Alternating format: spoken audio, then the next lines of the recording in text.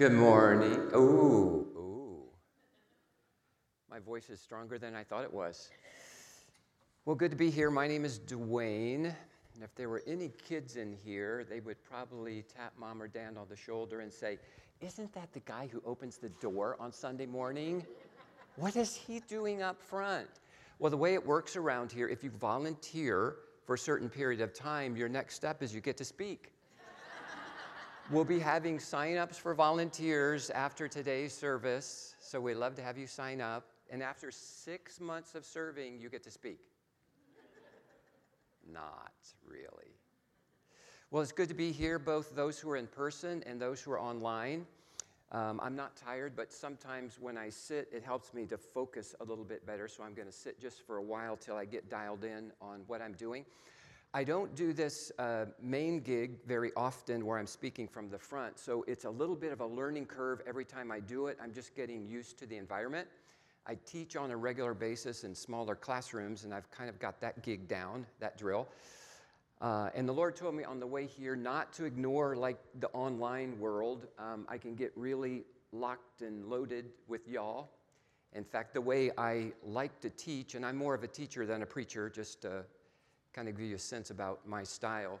It does better if I just look at Jackie and I think about I'm talking to Jackie rather than thinking to an abstract audience. My brain just works better that way. So Jackie, if I look at you,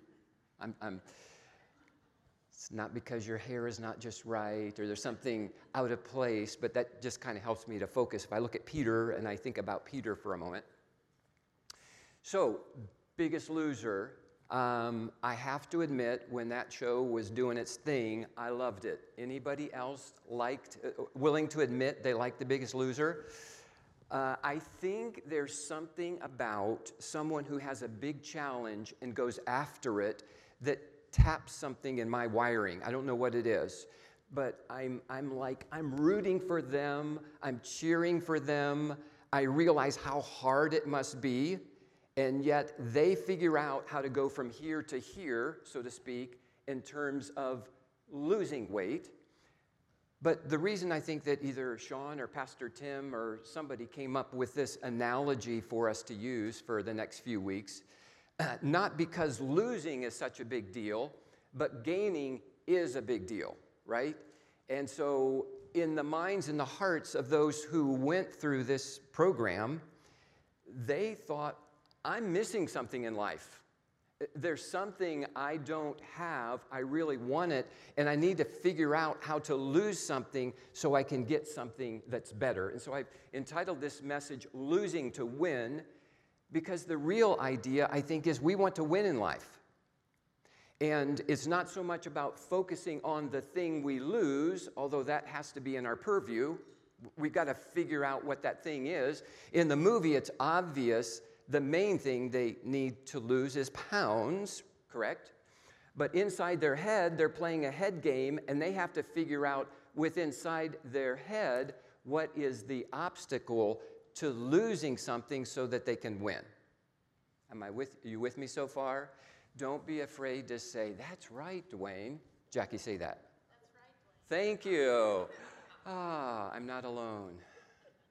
In fact, when I teach, I love just to have questions. Questions help me so much. So at one point, maybe in this deal, we'll figure out how to have time for that.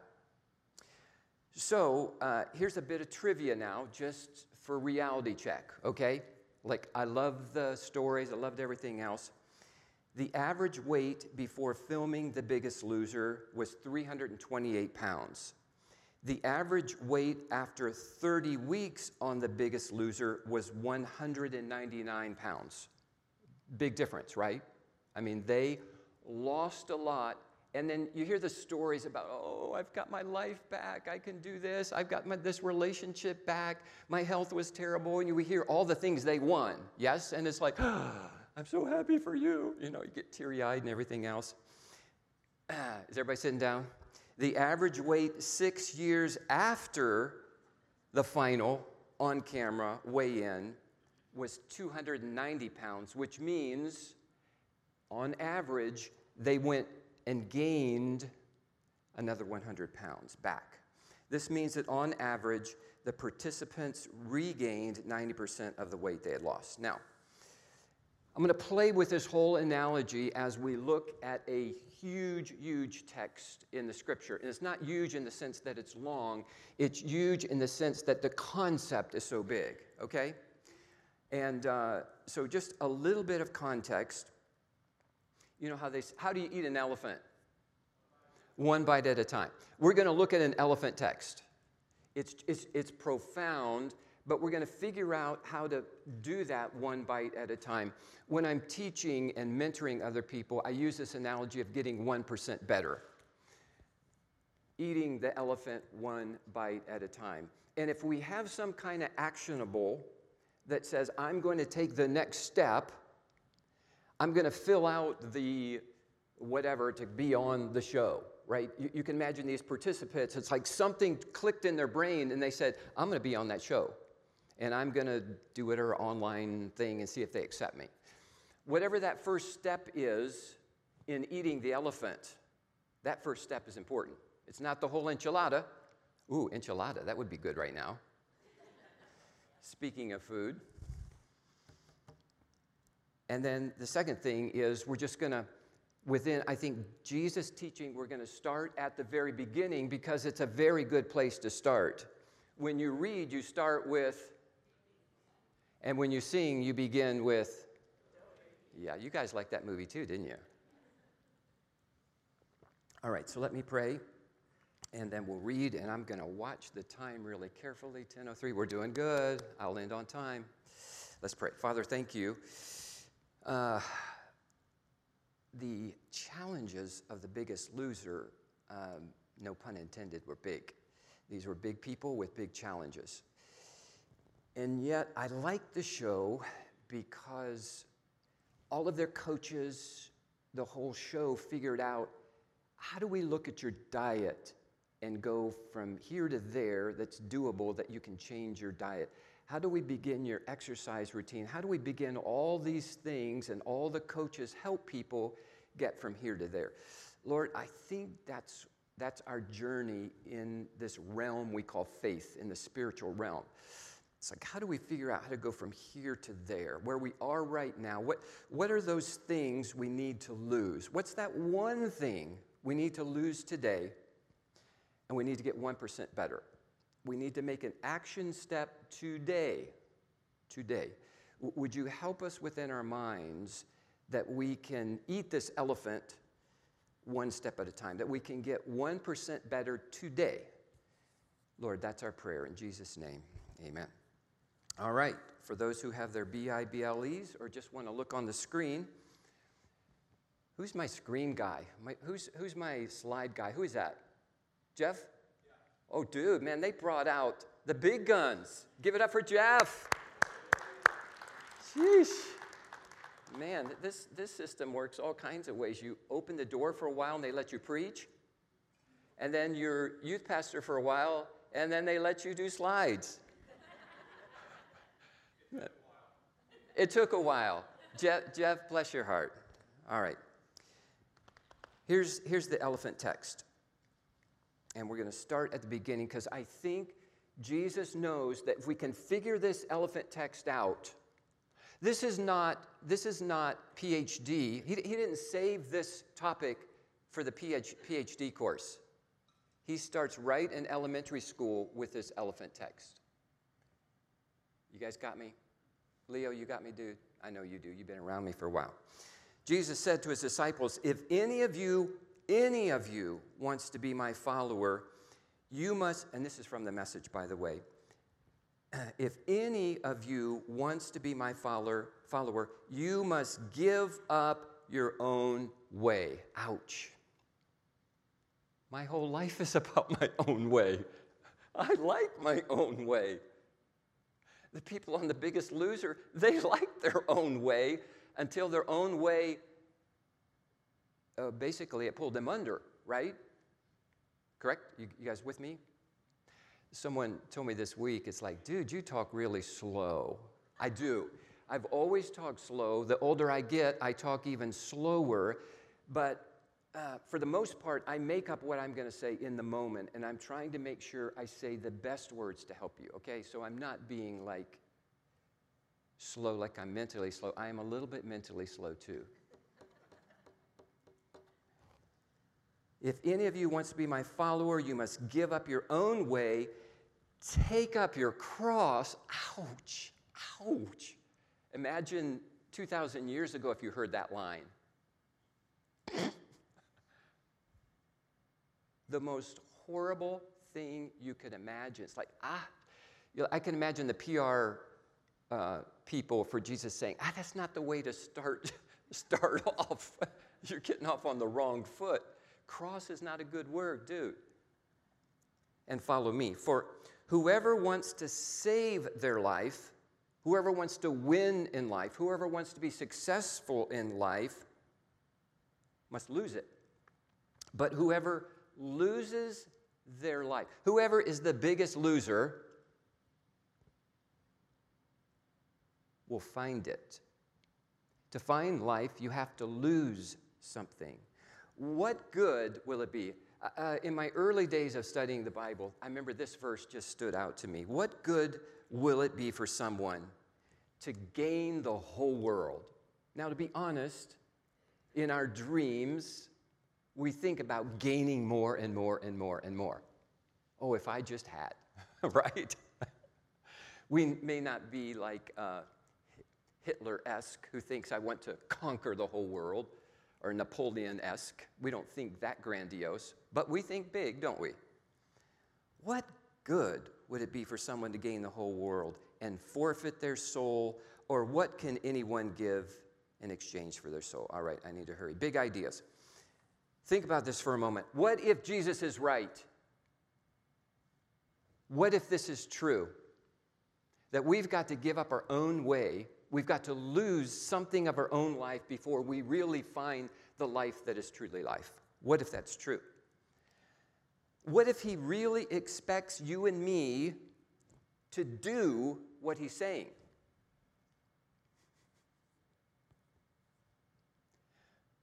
What would you actually lose? By the end of our time together, I hope that something comes in your brain, something stirs within your heart. And this is just not like, oh, I checked the box, I went to church today. Yeah?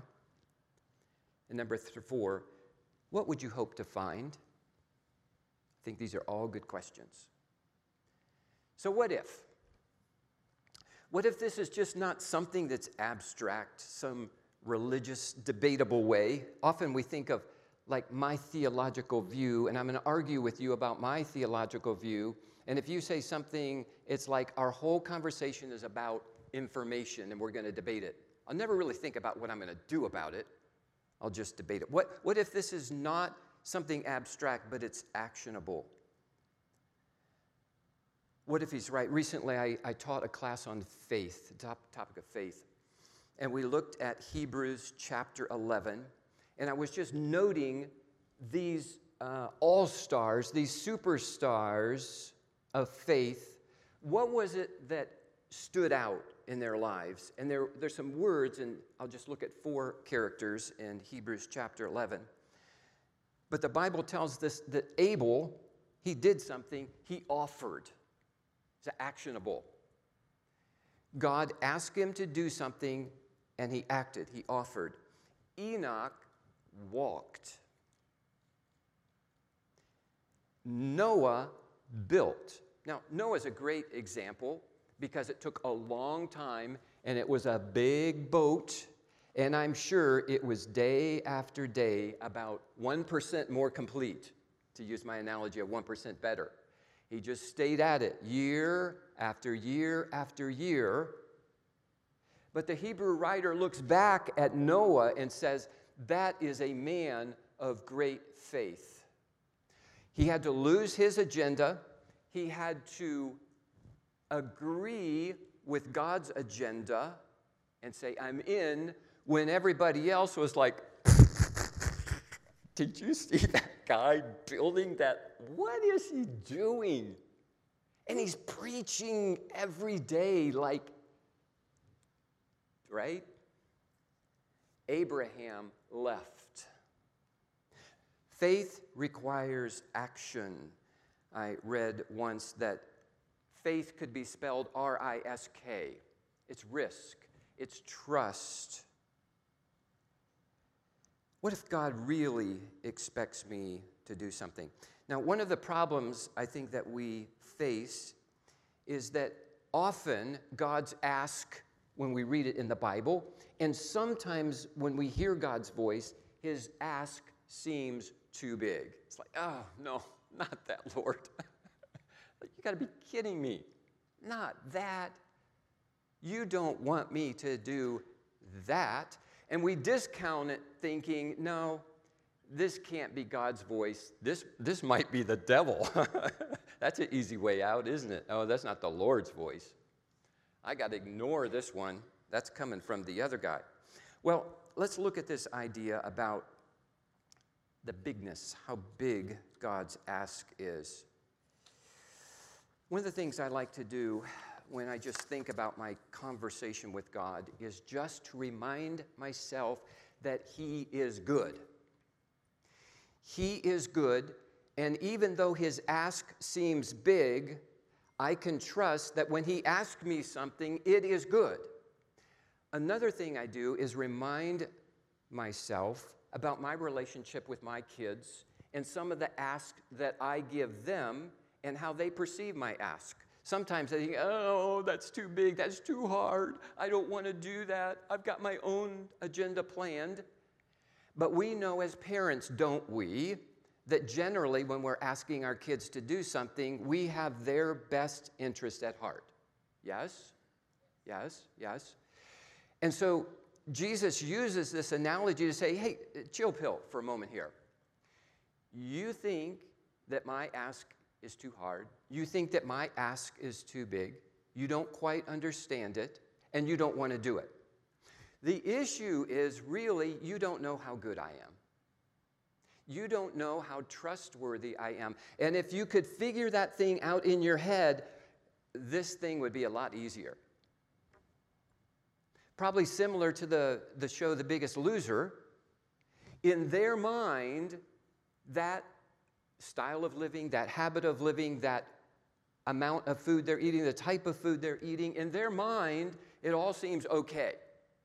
There's something in their brain that has to switch, right, where they realize, wow, if I could think differently about food, if I could think differently about activity, if I could think differently about XYZ, things would be a lot different. If we can think differently about the character of God, I can trust him.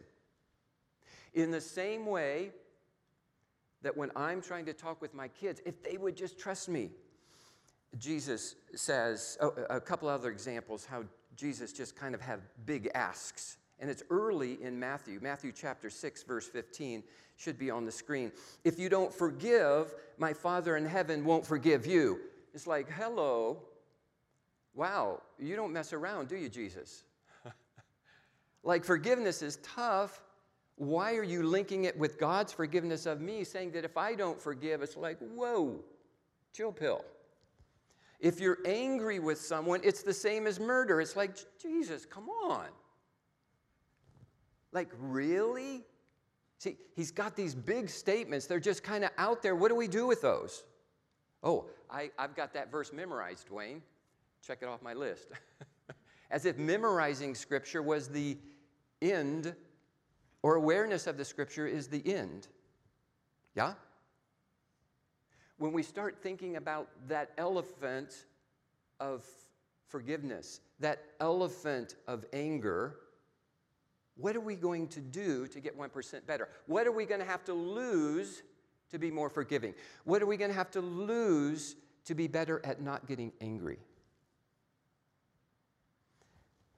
Let's see if I have time for this. All right, I'm going to make this nice and concise. I want to use a story from the Scriptures, from the life of Peter, to give you some encouragement that God understands our 1% better, and maybe don't be so hard on yourself. Okay? This is where we're going here. So in the book of Acts, you remember in Acts chapter 2, that Peter is the spokesperson as the Holy Spirit falls on everyone, and he's the one who's kind of either rises to the occasion, as Peter often did, yes, that was just part of his nature to be the first to speak, Are you still with me, Jackie? All right, thank you. Let me take a drink. Leo, you still with me? Peter rises to the occasion in Acts chapter 2.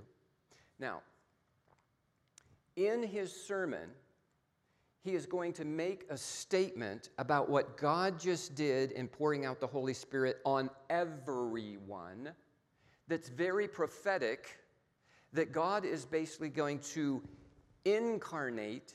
He's going to live within everyone, Jew and non-Jew, okay?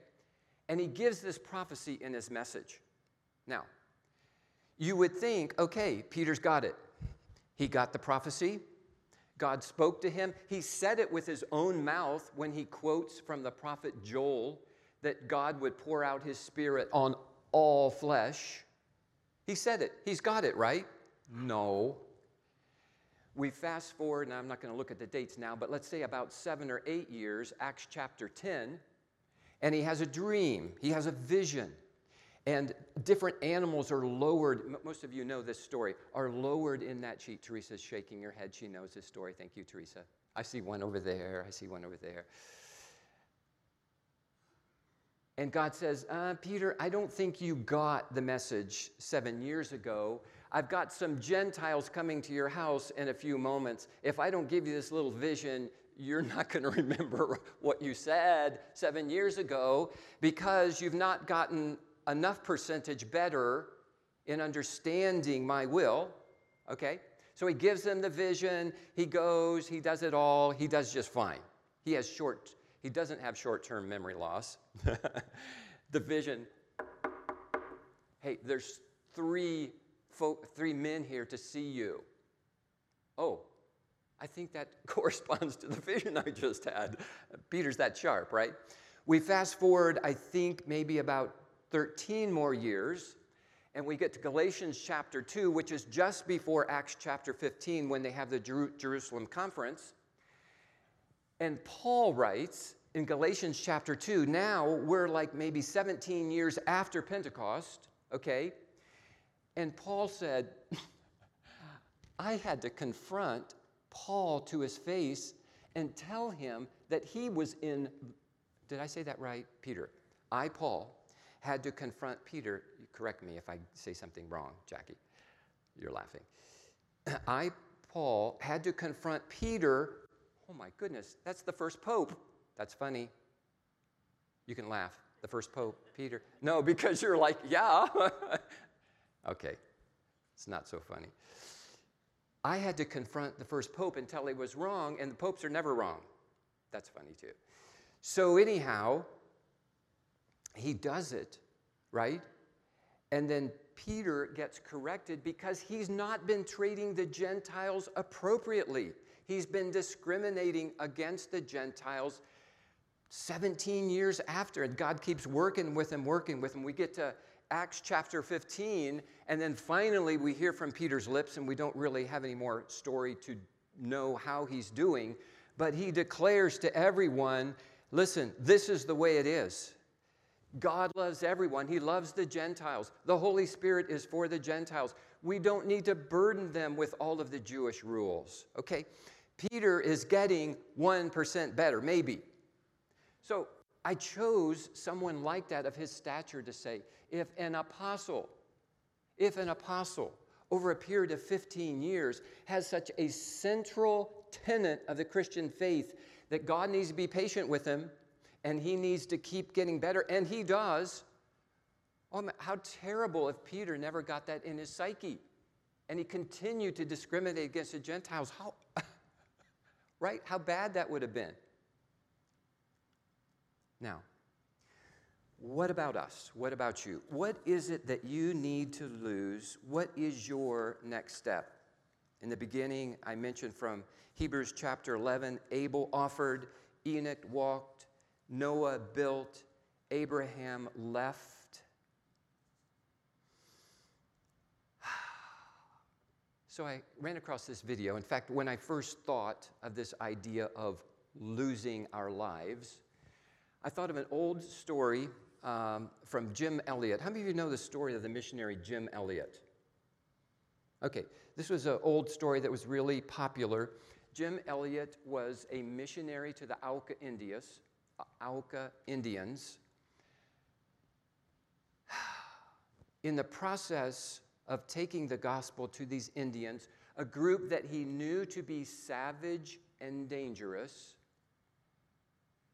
he died. He was martyred, he and some of his companions. Spoiler alert. A particular ministry went back and looked at some of the writings in his journal. Now, he's a young man. He died in his 20s, was martyred in his 20s. A young man who took seriously this big elephant statement of Jesus that if you want to save your life, you need to lose it. And he was willing to lose his life in taking the message and making Jesus known. Now, I was a little bit reluctant to share this video because it's so out there. I mean, it's like, dude, chill pill. So keep that in mind. But there's a statement that Jim Elliot makes. He is no fool who gives what he cannot keep to gain what he cannot lose. Isn't that a great paraphrase of what Jesus was saying? He is no fool who gives what he cannot keep to gain what he cannot lose. It's about 3 minutes long. Jeff is going to roll the video and just let the Lord speak to you through this very challenging message.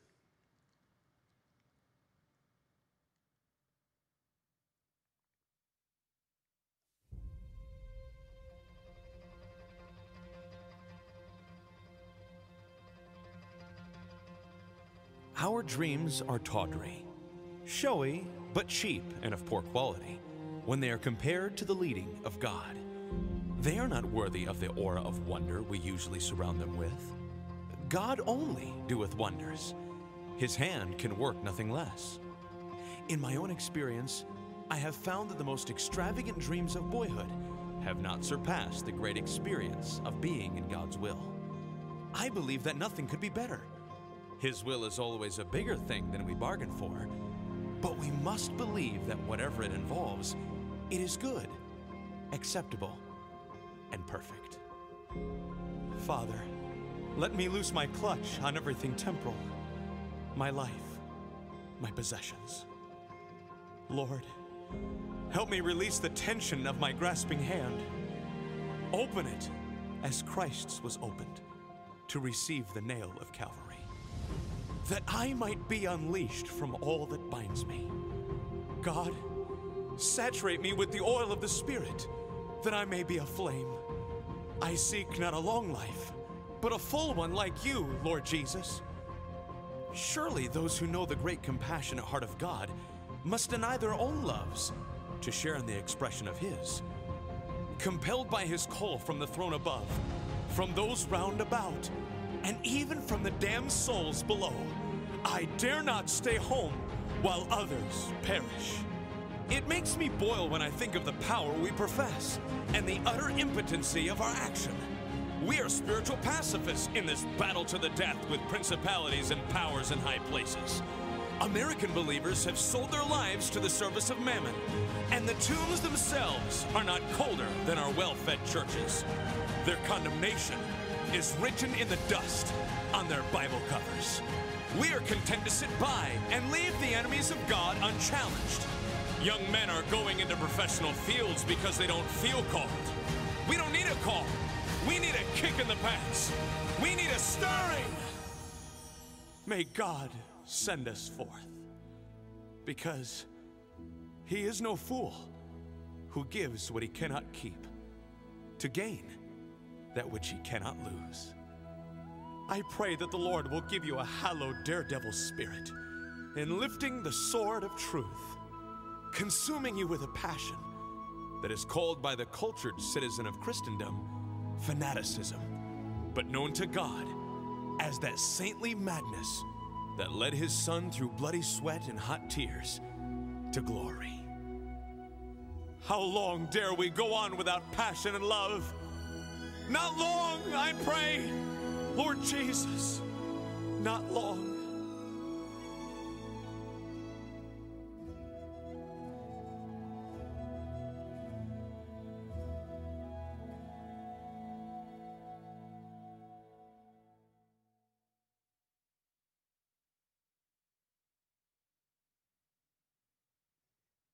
So Jim Elliot, it's a big ask. Was that a big ask? Did that strike you like, woo, woo?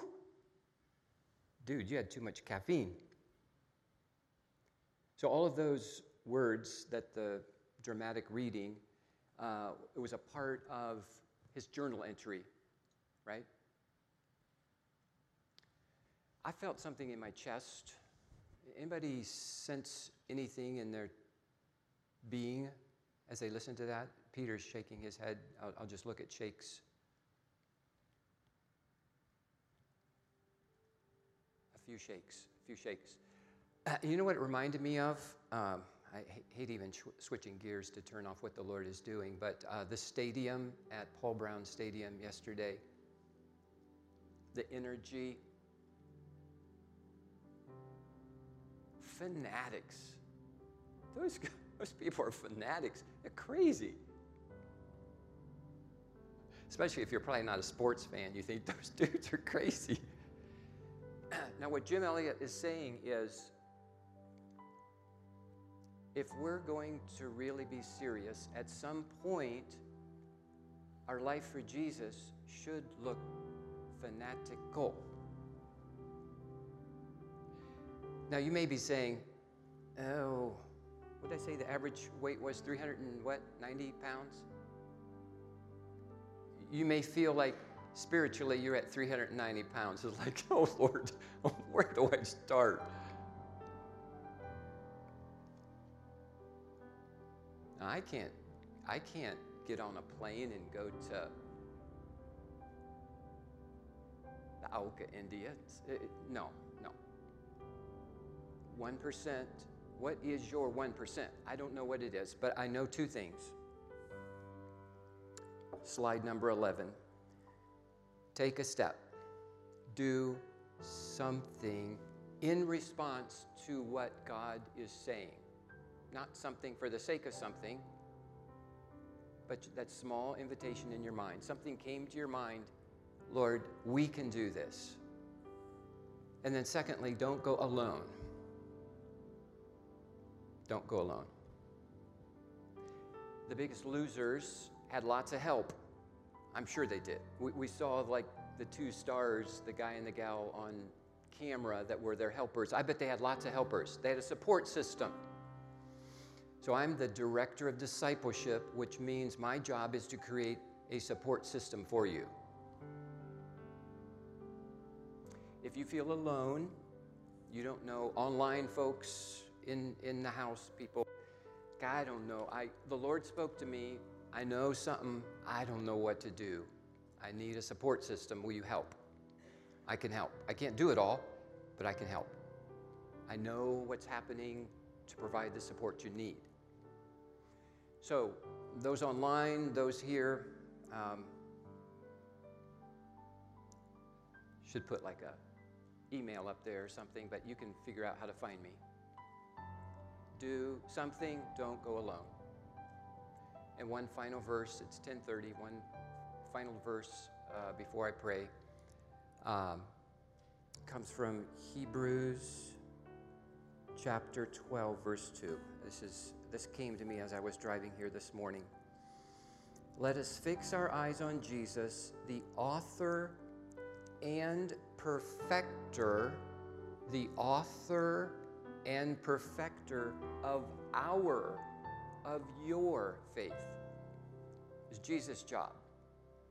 We got to cooperate, but it's Jesus' job. Here's the point, though, why I thought of this verse. Who for the joy set before him, the life that's truly life, endured the cross, the painful part. Something hard you need to lose, but the joy set before you. I'm sure that's what drove the Biggest Losers on the show. It's like, to be healthy again. To not have to go to the doctor all the time and to do whatever. I don't know. You know the deal. Let me pray for you, and then if I can pray for you, come up. We'll be done after I pray. Lord, thank you for the big ask. You know, Lord, if it was little, we would just kind of yawn, like, wow, is that all you got, God? Like, you just want me to do this? Just do that? That's what it's all about? No. Father, our hearts, Jim Elliot's heart was inspired at the bigness, if that's a word, how big your ask is. Lord, inspire us today, but not overwhelm us. Help us to know there is a next step. Lord, we love you. Bless us, Lord, for lots of little steps happening in this group today. In Jesus' name, amen. Be blessed. If you need anything, come forward. Online people, you can find me somehow. Bless you. Have a great day.